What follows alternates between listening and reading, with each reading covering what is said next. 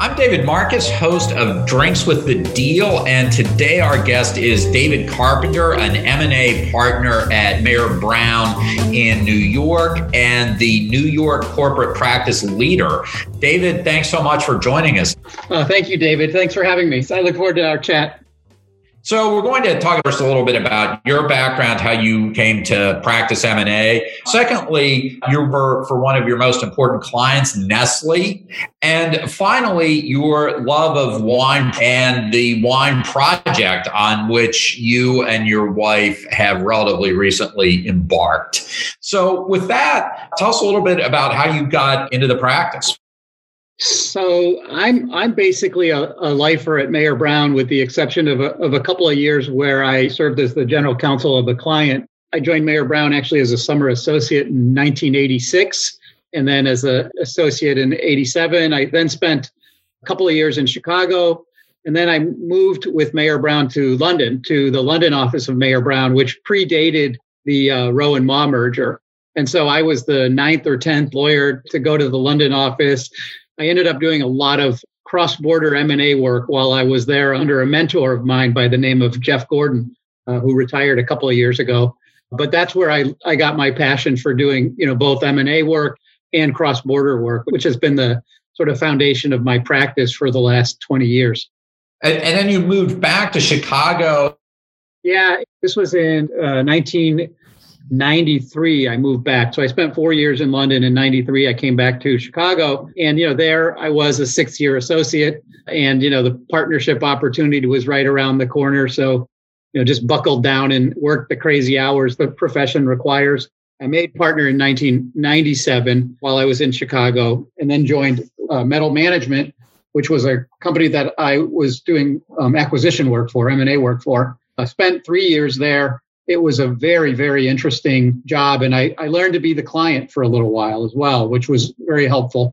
I also had responsibility there for human resources, environmental and safety matters, legal affairs. And it was a public company, so also handling the public reporting. So it was something that really rounded out my knowledge and skill set quite well before I came back to Mayer Brown a couple of years later. So how did you end up doing work for Nestle, and how did you think about building a practice after spending 3 years in-house at a client? Because that can be a challenging transition.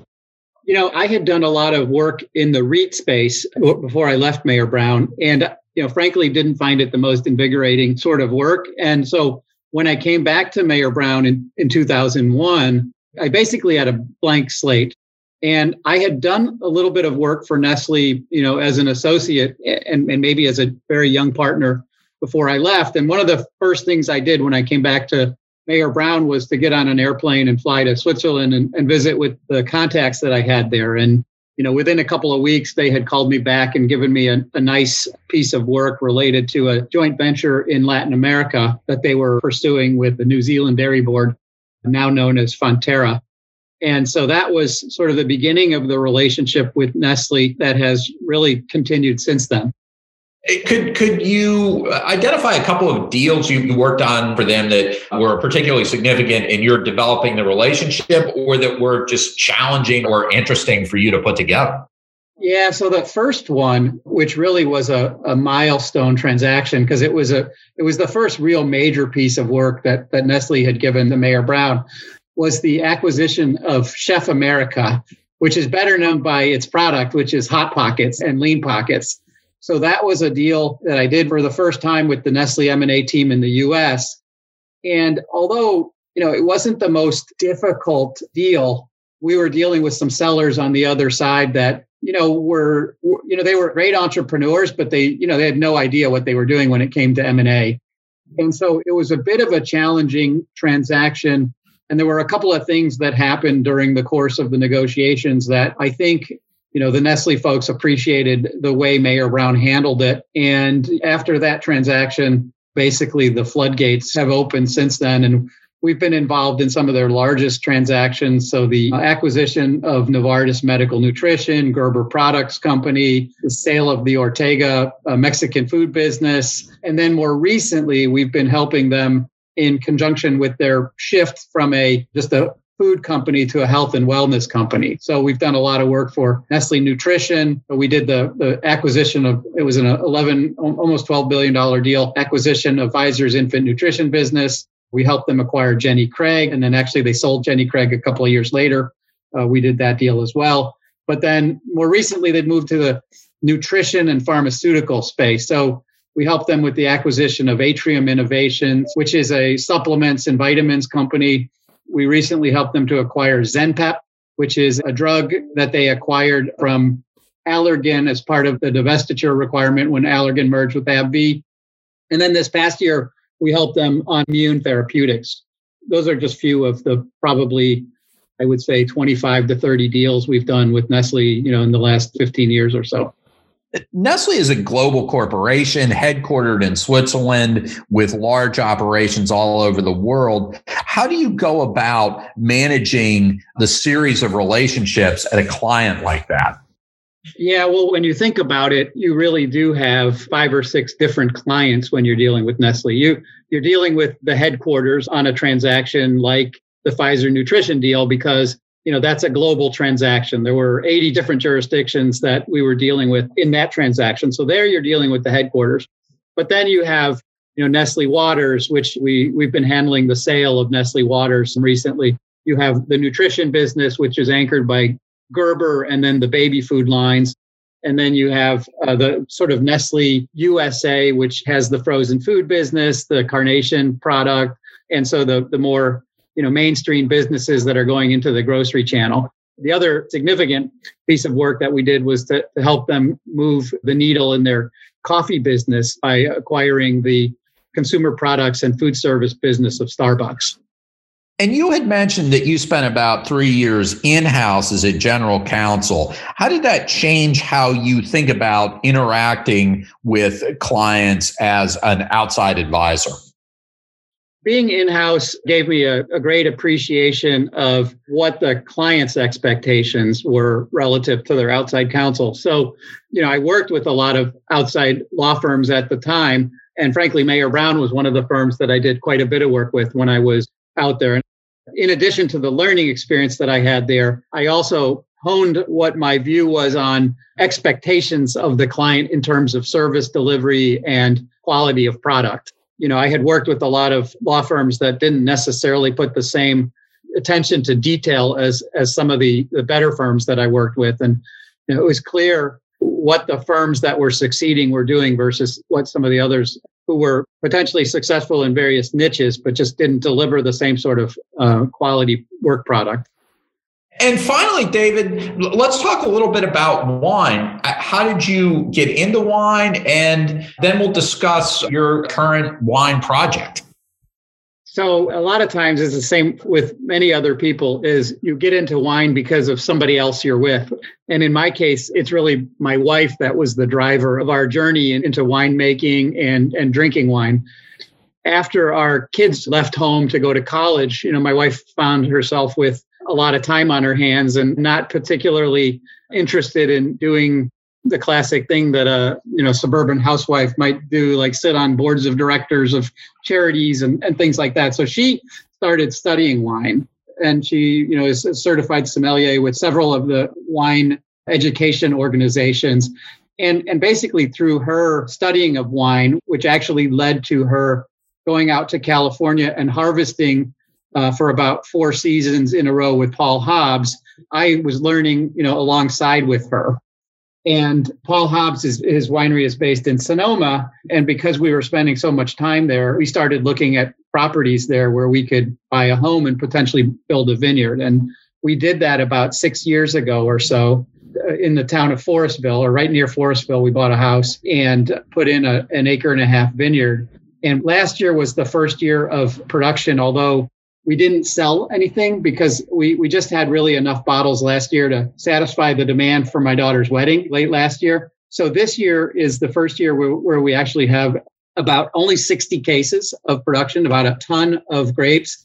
And because of the fires in California this year, what she decided to do was to make a rosé again. We had made rosé last year, and then experiment with a white Pinot Noir. And the reason why we decided to do that this year was because of the fires in California. You know, the fires impact the skins and they can impart a nasty flavor and some chemicals that you don't want in your wine. So she chose to do a process this year where you were pressing the grapes, but off of the skins. So there wasn't contact of the skins into the juice that was made. And so we have about 60 cases of rosé this year, and then another 10 cases, I think it is, of white Pinot Noir. And the winemaker who is helping my wife do this, a guy by the name of Justin Seiderfeld, he said that this white Pinot was the best wine he's ever made. And, he's worked for a number of wineries, including Rodney Strong, where he's been in charge of production of their high-end wines. And he really just loves the characteristics that come out of this vineyard that we have in California, in Sonoma. Because you and your wife make wine, David, have you focused on rootstock and clones and how the vines are trained, or do you not get down to that level of detail? You know, I don't personally, but I've gotten the opportunity to observe all of that just by being in the room while the conversations are taking place. So my wife was out there planting the rootstock when it was done, and you learn a ton about winemaking. I mean, for example, the rootstock is just a vessel, right, that delivers the nutrients to the grapes. You could start with any rootstock and put a different grape on that. And in the vineyard, you can go from having Cabernet one year and switching out that to Sauvignon Blanc if you chose to change it that way. So it's interesting. I always thought that it was all one homogeneous sort of plant, but it's not really. I mean, through science, it's not that way anymore. You know, as an owner of one of these businesses, albeit on a small scale, are there any observations you've taken from your work with Nestle that are applicable even for a small, higher end producer? That's a good question. I kind of look at the wine world that we've in, other than I'll give you a little bit of background on some other things we're doing, but the winemaking aspect of our wine interest is completely devoid of any tie to what I do on a daily basis, which is nice because it's a neat escape the day-to-day work. The only connection with work is at the end of the day, after a long, hard day on the phone and negotiating and doing all that kind of stuff, it's really nice to pop open a bottle of wine and just, put your feet up and enjoy the evening. But where my legal skills have come into play, mixing in with the wine world, is about 5 years ago or so, because of my wife's connection in the wine industry, we were asked to help support a group of filmmakers who were putting together the second in a series of films in the Somm series. So the first Somm movie was a quite famous movie. I think you've seen it, David, that followed 4 guys who were studying for the Master Sommelier exam. And it became really a cult hit in the wine industry. And since that time, there's been 2 additional Somm films that have been done. And then there is a 4th one in the works right now. And all of this, to be said, is we helped the filmmakers to put together a company that was going to be focused on, making documentaries. And this was going to be documentaries outside of the wine industry. But the popularity of what they were doing within the wine industry just sort of made it difficult for them to do anything but focus on food and wine. And so in about a year and a half ago or so, we launched the streaming network called SommTV.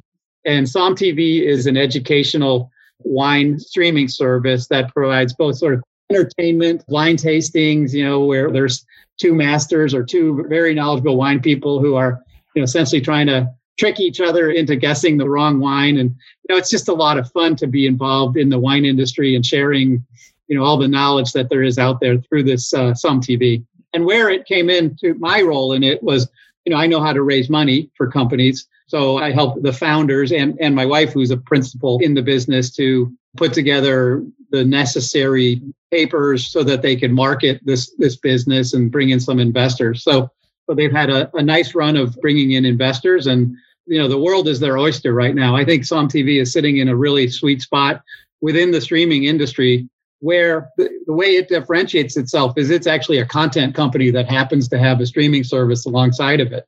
So they're developing content every day that's fresh and that people can follow, as opposed to licensing stuff from somebody else and then putting it all in one spot. So theirs is all original content, and then a little bit of licensing stuff. You'll find a year in Burgundy and some things like that on the site as well that's available, that you can find for lease as well. In the Somm movies and on SommTV, you can see a number of New York's best sommeliers. Where in New York, when we're not in a pandemic, do you enjoy drinking wine? Which sommeliers do you most enjoy interacting with? So in New York, our go-to place to drink wine is Aldo Somm's wine bar. And Aldo Somm is he's not one of the students in the Somm films, but he's certainly featured prominently as an expert. And actually, he's not a master somm, but he's every bit as knowledgeable as any of the master somms are. But his wine bar in New York just has such a nice mix of global wine choices, and the food is to die for there too. And it's small plates that you can sort of mix with different varieties of wine, and they serve tons of stuff by the glass in addition to by the bottle. So that's clearly, a real go-to spot in New York for somebody who loves wine. Well, and his staff is fantastic. I mean, you go in there and whoever you get is going to have an extraordinary knowledge of their wines. They're all, qualified sommeliers in one way or another, different organizations, but they're all people that have passion to learn more and to share their knowledge with the clients too. So it's a great spot. And then finally, which parts of the wine world over the next year or two do you want to learn more about? What are wines that you're curious about, but you haven't sampled maybe as much? Yeah, so I don't have great familiarity with the Spanish wines, for example. I mean, I've certainly drunk a fair number of Italian wines as well, but I've had some Sassicaillas and the like, and some second labels of that grape, but I don't know the Italian wine varietals as well as I do some of the others. So Italy is definitely a place I'd like to spend some more time drinking their wines. And then the other area where I'd like to spend a little bit more time learning about their wines is South Africa. My daughter spent a semester abroad in South Africa, and we went on a trip to visit Cape Town and spent some time down in Constancia and in the wine region there. And they have some delicious wines, some Bordeaux-type blends, some terrific cabs. And they also have the Pinotage, which is a very interesting varietal that pairs really well with all sorts of different foods. But it is a very special wine. And I would really like to try to get a little bit more knowledge about the South African wines, because from what I've tasted so far, they're absolutely fabulous. David, thank you so much for joining us. My pleasure, David. Look forward to cracking a bottle with you in New York soon. Absolutely. For Drinks with the Deal, I'm David Marcus.